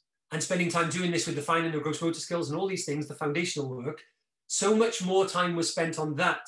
Whereas in the past, they would jump into trying to write a postcard by the end of September because they were told to, because they needed to have evidence of literacy across the curriculum. And instead we said, don't be so silly. Children can't even write some words yet. Don't try and write a postcard. Don't overwrite. Get these foundational skills right. Teach children to read from left to right. Make sure the sound discrimination is there, and then their ability to recognize the graphemes and translate that into sounds and so on. And do all that foundational stuff with all of the children, and don't leave anyone behind. And if 3 children still haven't got it, don't move on. Make sure everyone gets it. And now by the end of reception, they said that they would normally have 20% of the class where they would be now left behind and they'd only recognize a few sounds. And now all of the children can all recognize all of the sounds, all of the letter sounds. And okay, they might have moved on to digraphs or whatever else with other groups, and they don't believe that that's going to hold them back. But now in year 1, they'll be able to really fly because they've only covered 6 digraphs now, whereas they might have covered far more than that by the end of reception normally. But the solid foundations are there for all. And so they said, we know now what's going to happen. We can see that when they go into year 1 now, they'll start off in a better way. And I was saying, I can tell you they will, because I know from my previous school that by Christmas, they'll be absolutely flying. And by the end of year 1, the children will be further on than they would have been through anything else that you might have used before, because you're doing it in the right ways. Explaining that and spending time with my reception teachers and all the other teachers about saying, this is what we're going to do and why we're going to do it, and sitting down with them and listening to their concerns, maybe even tweaking things along the way to suit their practice, that was really, really important. So always being open to them, allowing them to share their ideas and their concerns. I think that's why there was an element of trust and teamwork and collaboration, because it was always doing it with them, always with the staff. By Christmas, there was an amazing sense of camaraderie. So everybody was saying, look, when you're in special measures, it's a horrible place to be. There's a dark cloud that's over us all the time. We're all in this together. And if we're going to get out of this and provide the children with the best possible experiences, then we need to all be on the same page, working in the best possible ways, and we need to all understand what we're doing and why we're doing it. And that's what happened. So nobody fought against it. Nobody from nursery to year 6, 20 odd teachers, nobody said, I don't want to do this. I don't think it's right. I don't like Teacher to Champion. Everybody said, my gosh, this is amazing. We used to have good behavior. Now our children are so engaged in the lessons that it's absolutely amazing. We say start and the children all sit and start, and we've got all of their attention. And we're able to just deal with those tiny little distractions in such a way, using the least invasive intervention, where I can just go over to them, and instead of shouting across the classroom, Kieran, look at me, I just now go over and I say, or I might even start by saying, I'm waiting for one, or I go over and I say, Kieran, when I had everyone's attention then, you weren't really paying attention. Next time you need to. All of the techniques from Teach Like a Champion, all of the curriculum from the core knowledge, the complete maths, all of the things we designed ourselves, they all kind of go together, and it just all works as a package. And so because everyone saw this and they saw the amazing results that they were getting quite quickly, and then we were able to translate it to live online lessons very easily, everyone was sold. And by Easter, everybody said, look, this is exactly where we need to carry on going in the future. So it was always done together. And what has happened here is 2 staff members are leaving, but not because they didn't believe in it, but because the 2 people applied for senior leader jobs. One wanted to go on to be a deputy, one wanted to have a TLR, and there wasn't any room for that within our current structure. But when they had their interviews, the heads that came in for those schools to observe them said, oh my gosh, I love the way they're teaching. This is amazing. What they're doing is fantastic. And then in their interviews, they were able to explain why what they're doing is working in such a coherent way Their answers to their questions were, of course, much better than they would have been a year ago. They both got the job. And one of the heads said to me, I've given her the job because she's now going to come and do all those things that she's done in your school and teach all of my staff how to do that. So she was one of our Teacher Champion leads. She's going to now come to my school and be a Teacher Champion lead in my school, and she's going to make all my teachers do those things that you're doing in St. Peter's. So, as much as it's sad to lose people, it's brilliant to know that you're going to have more of an influence on the rest of the system too. Yeah, that's marvelous. So if you're ever, feeling stressed and tired, you can just think about how that's going to mushroom out over time, Yeah. And that person will have an impact. And so what you've started, will have a profound impact on quite a few children, I'd imagine. Yeah, and what was really important with that was the fact that all of these things, like the curriculum development team, Teacher Champion team, it was never individuals. So we even have a retrieval practice team. So everything's done by teams. And that's for a couple of reasons. First of all, because it's not just you then. So the two people who are in charge of retrieval practice for us now and leading the school in what we're doing on retrieval practice, they both read Kate Jones's first book, and they contacted Kate and she made an amazing video for them. And like everyone, it has been fantastic. Nobody ever says no. Everybody says, of course I will help you. Because everyone is a good actor in this. Everyone wants to help the system, but they're doing it together. So now if those two leaves, I've still got someone else and I can then fill that gap. So on my Teacher Champion team, there are 4 of us. 2 of them are now leaving, but because it was a team of 4, I still have then me and my other colleague who will still lead that work, and someone else will come in and fill that void. So we created capacity always as well. And that was really important, so that people felt like they were leading things in a collaborative way. They could ask each other questions, whether it was Zoom meetings at home and that was their choice in their own time, or whether it was times in school where we'd given them time to work together and invested them in that way with cover and financially and so on. They always felt like they were covered and they were doing it in a way that would benefit everybody. And it was never just, I'm going to lead an inset session, nobody's really going to care, everyone's going to yawn, they're going to go away and not do anything with it. That just hasn't happened. Everything has had an impact. It's sewn into everything you do, and the behaviours of everyone in the school, driving that forward. So yeah, I can see how that can be really supportive for teachers. And I think the last question, with a direct link to the report, draws on a reference to how they've had access to a wide range of professional learning opportunities, to develop their understanding of effective teaching. What opportunities have they had? And what is your approach, which I think it's permeated this interview, to be honest, your approach to professional learning? Again, to come back to why are you doing it? So too much of my time as a head in the early days of professional learning was, I've seen this great TED talk, let's watch it together and chat about it. Or I went on a school visit and I saw this really interesting thing, let's chat about it. And then 3 months later, people would say, remember that thing? And then nothing has happened. Or it happened for a few weeks and then it went away again. And I was really guilty of that as a head teacher, in both leading that and making that happen and allowing it to happen with other things within the school. And so I'd say that for now, the last 5 or 6 years, it's always been about saying, what do we want to improve in the school? What do we want to do in the school? Why do we want to do it? And how will we build professional learning that will make it happen? The interesting thing about doing it in St. Joe's was that because we had the time and the money and the freedom because of the pioneer school status, we felt like we were able to work in a way that was a bit slower than I'd say what's happened in St. Peter's. We were able to say, let's try this. A couple of months later, we'll have a look. We'll see if it's going to be embedded. We'll see what we have to change. Maybe a year later. Whereas in St. Peter's, we had to say, we're in special measures. We want to get out to special measures as soon as possible. And yes, what we want to do is be sustainable and we want to create great capacity, but we do have to push things through in quite a quick way. So we had to decide what were going to be the most important things that we needed to do. But I did say to the staff, we're going to bring in the core knowledge skills units and we're going to bring in the complete maths curriculum.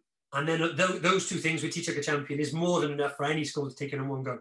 Within a month, they'd convinced me that we should also bring in the domain units alongside it. And I would say, no, it's too much. We just can't do that. A school can't take on all those things. We can't completely reinvent everything in one go. So my friend works in the BA hangar and they take in a jumbo jet and they strip it back and they take out the engines and they take out every seat and every bit of carpet and every light in the aeroplane. And basically it's only the shell of the aeroplane. And then they put it all back together and they call it a major. And I was saying, my gosh, to be able to do that in St. Joe's took 5 years. We can't do that in 6 months in St. Peter's. It's not realistic, but it is what we did. And we did it because the teachers asked for it. And they said, everything's new, just do it. If you think it's going to work, tell us how to do it, tell us what you want, we'll work with you, and let's just make it happen. And they were unbelievably hardworking. The teachers were unbelievably hardworking. And I would love going into the staff room and hearing them talking about these things and hearing them say, how did that go? Or yeah, I've done this and it didn't quite work, or I've done this and it was brilliant, or have you thought about doing it that way? In our professional learning sessions, we then, I'd say probably about a third has been on Teach Like a Champion. So we selected which techniques we were going to implement in the school. And we started off with the ones around classroom culture, that part of the book. And we said it would probably take about 6 months for them to become embedded. And by Christmas, they were fully embedded. They truly were. And we said, okay, then we can now bring in some more techniques that we hadn't expected to bring in until maybe after Easter, but let's bring them in now. And we were able to do that with some of the remote teaching too. We were able to accelerate what I thought was possible because the staff was so hardworking, so willing to learn, and basically so capable. And to be told you're an unsatisfactory teacher, but then to actually be so capable was incredible. Or I should say teaching in the school was unsatisfactory rather than individuals being unsatisfactory. But it wasn't the case. That, you know, as a team, they were great. They were really talented and they were really hardworking. So they were teaching in these new ways. The professional learning was having an impact straight away. And then we were able to say, okay, what else might we do? So we agreed that it would be about curriculum development, cognitive science, Teach Like a Champion, and maths as well as skills. After about 6 weeks, they had seen some of the things that I'd been doing in St. Joe's, because in St. Joe's, we put together guidance for everything. So we had a guidance document for retrieval practice for the teachers, and a guidance document for whole class marking and feedback, and a guidance document for this and a guidance document for that. And we put all these together into a booklet, which we used to give to visitors when they came to school. And so some of the staff members in St. Peter's had this booklet, and they said, oh, this whole class feedback and marking sounds interesting. That probably sounds better than what we were doing before. Can we know more about that, please? And I was saying, oh gosh, can't take on another new thing now. And they were saying, but our marking's not great anyway. So I said, well, okay, this is what it is, and this is how it works. And again, they just got it, and they just did it pretty much from the start, and they've carried on doing it. And so some things were planned, like we knew we would bring in retrieval practice after Christmas. We knew we would be bringing in Teach Like a Champion in September. We knew some of the CogSci work was going on in the summer, even ready for September. But some of the things have happened because the teachers have said, what are your views of assessment? How can we do this better? And they just keep saying, how can we do this better? The professional learning was mostly planned in a time-scaled way, but also some things happened much faster than I imagined and at a much deeper level than I imagined, because the teachers just got it. They just did it so well from the start. Excellent. So it's like a combination of preparation and flexibility at the same time, isn't it? Yeah, all the time checking. Is it working? How do you know it's working? So those senior leaders then doing their job of checking. So they would have to go in and they'd have to look at the books, and they'd have to talk to children, listening to learners, chat with the teachers. The idea of coaching with Teach Like a Champion, so going in every couple of weeks and seeing what's going on, not for lesson observations, but just checking how it's working.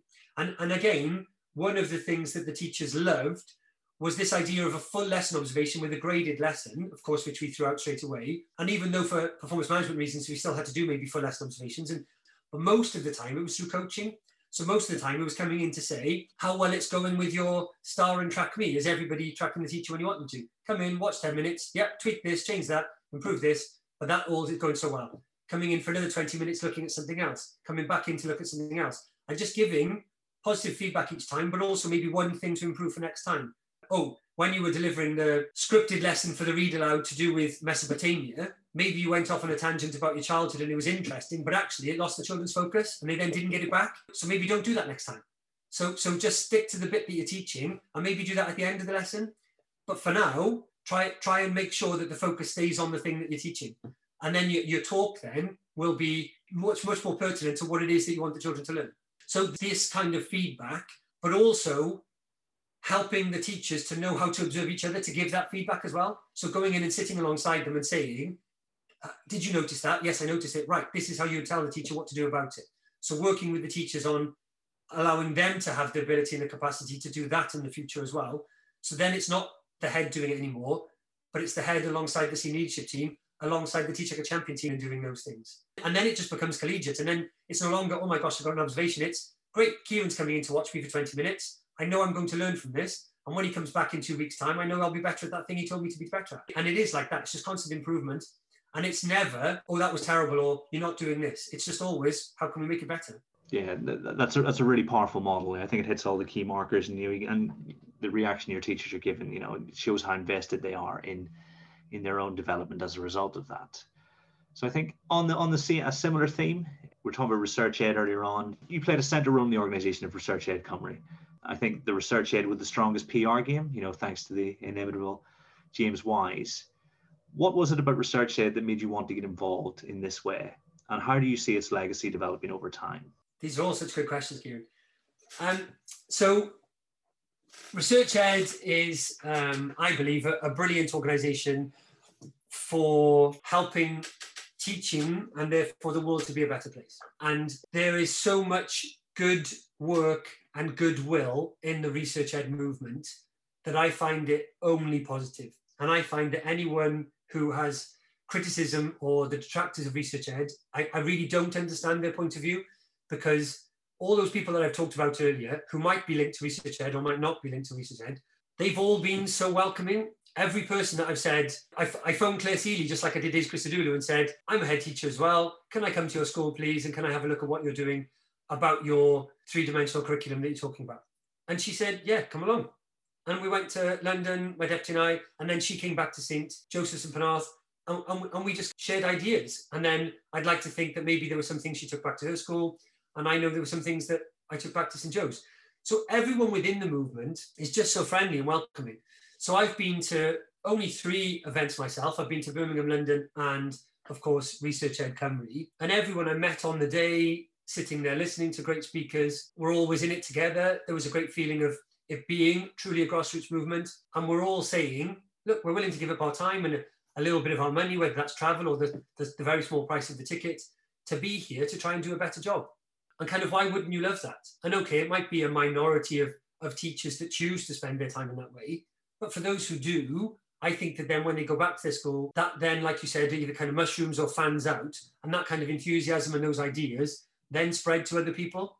And so Tom Bennett laughingly calls it the Hydra, but it is a bit like that. There are tentacles, and there are different parts to it, because it does spread out. Then it does have this knock-on effect of it being the classroom next door to you, or your whole English department in a secondary school, or actually in Wales, or what can we do with humanities in the new curriculum because of these ideas that we've learned. And I think that it spreads out in that way. So I first saw Research Ed online in about 2015. I was a couple of years into the movement by then, maybe, when I became really interested, and just followed things from afar for a while until got that contact from Tom Bennett, and he said, I'd like you to come and be involved. Went along to watch how Birmingham did it.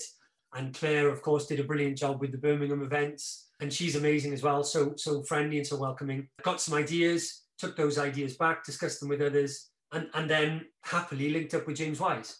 But that again was through this kind of movement. So what happened is, I'd been looking on Twitter to see who in Wales has the similar interests and ideas that I have. And there weren't that many of us, I would say. I would say there are far more people in England, maybe, who had similar ideas. So I kind of wrote down the names of people who I liked what they were saying on Twitter, and then I made contact with them. So people like James Wise or Damien Benny or lots of different people who were saying what I found to be interesting, and just contacted them and said, let's have a chat, let's get together, let's see what we can do. And then we all agreed that bringing Research Ed to Wales would be a great thing. And I was able to say, well, actually, Tom Bennett's made contact, and then James, through being a teacher in Cardiff High, was able to convince his school to be the host school, and I know that they loved the day and benefited from it too. And then James is brilliant in what he does. I think his wife works in PR as well, so he pinched some ideas from her. She helped him a little bit, and so that Twitter profile that he created, Red Cymru, was just absolutely brilliant. All of those things, like you said, it had the best campaign going out there, I think, and it really was, and it just created such a great buzz before, during, and after the event. So the legacy of it was the most important bit. We wanted it to not stop there, and I think probably other things might have happened if it weren't for COVID happening within weeks of that event. But still, we've kept in touch with lots of people who we met on the day, people who contacted each other and kind of said, oh, I've seen you on Twitter, and oh, it's great to meet you in person. That's what happens at Research Ed events. And then they've made contacts, and they've gone off and chatted with each other, and they've done work together, and all these different pockets of work have happened. And I'd like to think that we've even changed the conversation within Wales, and even changed the conversation within the preparations of curriculum for Wales, having maybe much more of an understanding about the role of research, having a more of an understanding about the role of knowledge, especially because in the early days of Curriculum for Wales, lots of people were talking about it being a skills curriculum and inquiry curriculum, which Donaldson never meant for it to be. And we were saying, no, it's about balance. You have to have really important role of knowledge upon which you build skills and give great experiences. So those conversations weren't happening in Wales 4 or 5 years ago, and now they are. And I'd like to think that the Research Ed movement and our Research Ed Cymru has played a big part in that. Definitely so. You know, you could tell that that something very special was happening. We've said this to you before, so hopefully before long we'll be able to get back in the position where we can, meet up with those like-minded individuals again in the one place. And so, do you have any advice for those in areas without their own research ed? I'm thinking Research Ed Alicante, Research Ed Tenerife, places with like slightly more tropical climates, for instance. Is there anything they need to know before they apply to host an event? Be bold. So it might be unusual that I kind of make contact with all these people and say, I'd like to know more. I've read your book, but I want to know more. Almost everyone I contacted, David Dido, Martin Robinson, Mary Myatt, Claire Seeley, some of them I'd already had links with through other things I'd done, but some of them didn't know me at all. And yet I contacted them and said, we think you'd be a great speaker for Research Ed Cymru. Would you please come along? And even though you know that they're not coming to get paid, they nearly all said yes. And the only ones who didn't say yes were because they had prior engagements. Be bold. Ask those people you want to ask to come along and speak, because that's the most important part. Try to have a good and interesting campaign that gets people to want to be there, of course. But I think where we certainly sold out and had a waiting list, and I think that's often the way for these events. And then make sure that everything you can do in the planning stage is as easy for the speakers and everybody who needs to be there as possible. So I hope you welcome the emails I was sending you. This is the train timetable. This is how you get from this place to the other. We're looking forward to this event in 4 weeks' time. We're so grateful you're going to come. So those kind of emails beforehand as well, just telling people and genuinely meaning it. I'm delighted you can come and I can't wait to meet you. Genuinely meaning that, and I hope that comes across as well. But then making it easy for that person. So saying, these are the roads in, this is the place, please arrive by this time, this is the time you're going to be on. And hopefully that comes across as well organised and professional then.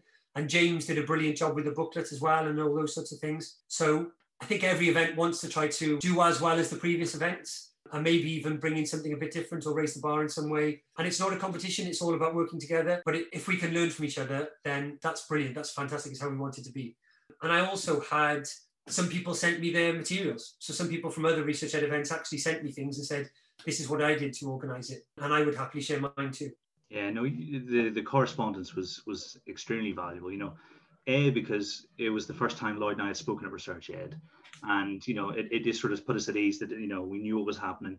We'd had contact with you guys.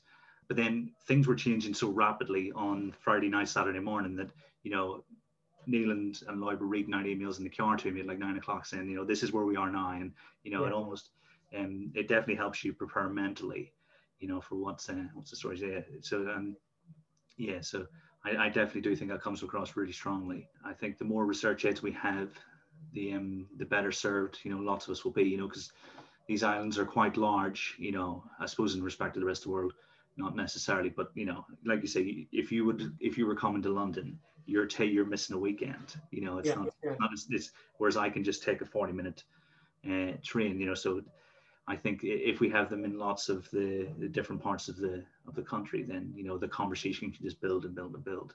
I take 5 teachers for the last 4 years, last year excluded, take 5 teachers to the national conference, and then they're people who are hearing the same message that I'm trying to give, but they're hearing from the people who've either thought of the idea themselves the first time or have that outside credibility. It's not just me banging on about things, and it's served me really well, because we're now having conversations about research on this level that I never thought was necessarily what people were interested in. So it's fantastic. And that's so important, what you just said about not being a prophet in your own land, because it's really hard to be a prophet in your own land. So in St. Joe's, especially when you've gone in one direction and then you change direction, they could easily have said to me, but you told us it was all about 21st century skills and discovery, and now you're telling us it's all about knowledge-rich and cognitive science? Hang on a second. And they could not have come with me. So explaining the why, I think, was important, and also evaluating together and seeing what was good and what we needed to change was important. But also getting people in, bringing Tom Sherrington to come in and do an inset day for us. And not even just for us, but inviting other local heads and consortia staff, local authority staff. Somebody from Estin came. All of those things were important too, because I knew that this was the road that we were going down in St. Joe's. But I needed key partners to know what we were doing and why we were doing it. And again, at the end of that day, when Tom was there, one of my teachers, again, who was a reception teacher, funny enough, but in the other school, she said to me at the end of the day, oh, that was a waste of time. I'd heard all of that before. We've already studied all of that, in a jokey way. But of course, it wasn't a waste of time at all, because it was just affirming everything that I'd already said. And so for our staff, that was brilliant because they were getting to hear it from somebody, you know, this kind of Twitter celebrity with his 70,000 followers, I think he had at that time, and many, many more now. They heard those same messages from him. And that was great for them to have some reassurance that we weren't just one school doing these maverick things in Wales. Oh, no, actually, there are other people working in this way. And then for the consortia staff and the other local authority staff and so on that were there, they were saying, oh, I can understand a little bit about now what St. Joseph's is doing and why they're doing it. And those other heads who were there, they were just a little bit interested then. And they then wanted to do a follow-up visit a couple of months later to come and see what we were doing and why we were doing it using those same messages. So internally, you can't be a prophet in your own land. So you need people to say those things. You need to hear other people's messages.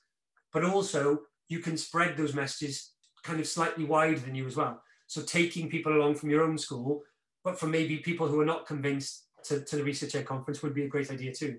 Yeah, I think then the machine sort of propels itself, you know. And so I think that leads nicely on to Curriculum for Wales. You know, how do you see the changes going? You know, what are your best and worst case scenarios? And what do you think needs to be in place to meet the laudable aspirations we've explored?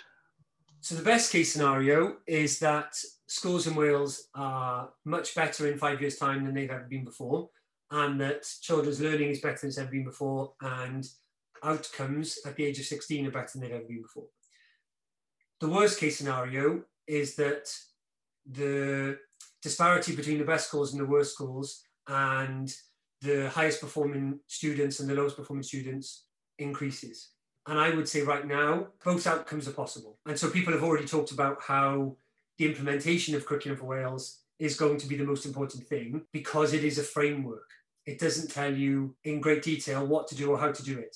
What it does is it gives you a little bit of direction and then says, and now do it in the way that you want to. That could be the best thing, or it could be the worst thing about the whole curriculum. So I think that schools who take the time to think and plan and do their research and do their reading and do visits in the ways that I hopefully have described in this podcast, I think that those schools could do a great job. And I think that schools who work in collaboration with each other could do a great job. But I think that there's so many mixed messages out there. And you've got private organisations talking about how this curriculum is inquiry curriculum. And you've got people in quite senior positions still calling it a skills curriculum. And it isn't, and it really isn't. And Donaldson himself will tell you it isn't those things. But if it's interpreted in that way, and if it's implemented in that way, and if the enacted curriculum goes down those routes, then the difficulties we already have here in Wales will just be compounded. And so we're at the stage now where the last round of actual GCSEs, so not the kind of last 2 years where it's been on predicted grades and teacher assessment and all the rest of it, but the actual last time that children sat exams, the English language exam outcomes were so low, they had to lower the bar to get a C, I think lower than they ever had before. If that is made worse, and if children by the age of 16 have less knowledge and lower skills than they have now, that will be an absolute disaster. And I'm not saying I think that will happen, but I'm saying that I think that will happen in some schools. And possibly that will even happen in some whole areas. If, however, people listen to the correct authorities, being the Welsh Government and consortia, who are giving good messages, and they're saying that it's about knowledge and skills and experiences, and you have to be thorough, and you have to be intentional, and you have to base it on evidence-informed practice, then we could be okay. And there are some clusters out there doing some great work on this, and they're building a common curriculum that is based on those ideas. And you don't have to bring Teach Like a Champion into your school, but you have to have a vision for teaching, and you have to know what pedagogy you want and why you want it. And the schools that do that well, they will do better than ever. So I think that probably the divide will grow. But if those schools are then seen as beacons and centres of excellence, and other schools learn from them, I think that things could be okay in the end. So I think that we're at a point where there are two definite outcomes. Things could be much better in 5 or 10 years' time, but things could be worse or 5 or 10 years' time. And I'm trying to work with lots of other people who are trying to influence the debate in an intentional way so that we have the first of those outcomes. We're trying to say to people, please take notice of the evidence. And you might not have to agree with every single thing you read and hear, but just know about it and know about what you're doing and why you're doing it. And try to make it that you're evaluating all the way through. And if you think that this new curriculum based on inquiry and discovery isn't working for your children, and if you think that now they can't read at the age of 9 as well as they used to, never mind things getting better, then change what you're doing and realize that it's not going in the right way. And so, yeah, so you mentioned right at the start about being part of the Conversation for Wales. And I do try to be part of the Conversation for Wales. And I try not to be preachy, and I try not to say to people, you have to do it in these ways, because I don't think that's my role. I don't have any authority in any of this. But I do say to people, please try to read, please try to find out what's out there. And let's all try to do the best job we can by having great conversations. And there is definitely a culture in Wales where people see criticism as a bad thing, and even critique as a bad thing. And it mustn't be. And it must be that we have open conversations. And if we do say to each other, actually, I'm not so sure that that's a good idea, that's not saying I don't like you. We have to have a really mature argument and saying ideas are what we're debating, and ideas are what we're discussing, and it's ideas that we're criticizing, and it's fine to criticize an idea. It's not personal. It's just saying, maybe look at it another way.